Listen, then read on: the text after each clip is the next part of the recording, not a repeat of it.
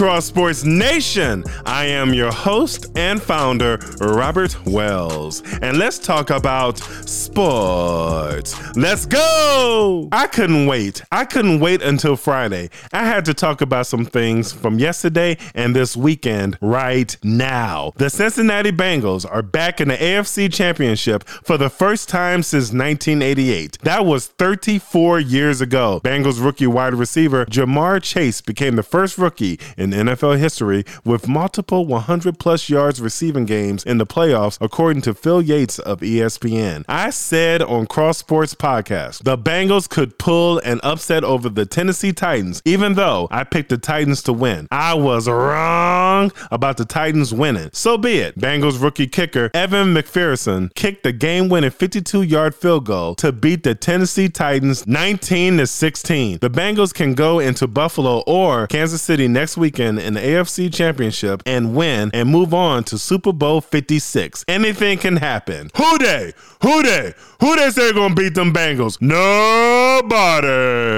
I'm so happy that the San Francisco 49ers proved me wrong by beating the Green Bay Packers at Lambeau Field last night in Green Bay, Wisconsin, 13-10. One of my good friends, Bill, we talked yesterday and we both picked the 49ers to pull an upset against the Packers. Like Bill said yesterday, we called it. Yes, we did, Bill. And what makes it so beautiful is that former Chicago Bears and current San Francisco 49ers 39-year-old kicker Robbie Gould kicked the game-winning 45-yard field goal to advance the 49ers to the NFC Championship. Poetic justice! Packers quarterback Aaron Rodgers has a 0-4 record against the 49ers. Aaron Rodgers now has the most playoff losses versus a single opponent in NFL history, according to the NFL on CBS on Twitter. I said on Friday that the San Francisco 49ers are the Green Bay Packers' kryptonite in the playoffs. In my mind, the San Francisco 49ers and the Chicago Bears beat Aaron Rodgers and the Green Bay Packers in the playoffs because of kicker Robbie Gould. And Robbie Gould was warming up with field goals during the Packers lineup introduction on their side of the field. He didn't care to do that. Robbie Gould was telling Aaron Rodgers and the Green Bay Packers, hey, I'm going to beat you with a field goal. And he did. Hey, Aaron Rodgers, we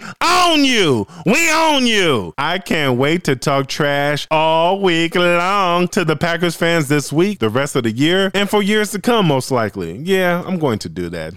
Could this be the last time that Aaron Rodgers plays in the Packers uniform? It could be. He could play for the Denver Broncos, the New Orleans Saints, or my friend Matt said on Facebook, maybe the Pittsburgh Steelers, because Big Ben could retire. That's a good idea. That could happen. I'm with you, Matt, on that one. Or Aaron Rodgers could retire from the NFL. That would be good too. He can retire. Everything is on the table for Aaron Rodgers this offseason. We'll see what happens in the future. Both the Green Bay Packers and the Tennessee Titans lost in the divisional round. This is the first time since 2010 postseason that both number one seeds lost in the divisional playoffs. The number one seed, the New England Patriots, lost to the New York Jets, and the top-seeded Atlanta Falcons lost to the Green Bay Packers that year, according to ESPN stats and info. Saturday was the first day in NFL playoff history with multiple game-winning field goals as time expired in regulation, according to Elias Sports. Hey, Cross Sports Nation, turn on your notification for Cross Sports Podcast. Subscribe, follow us, download, and please share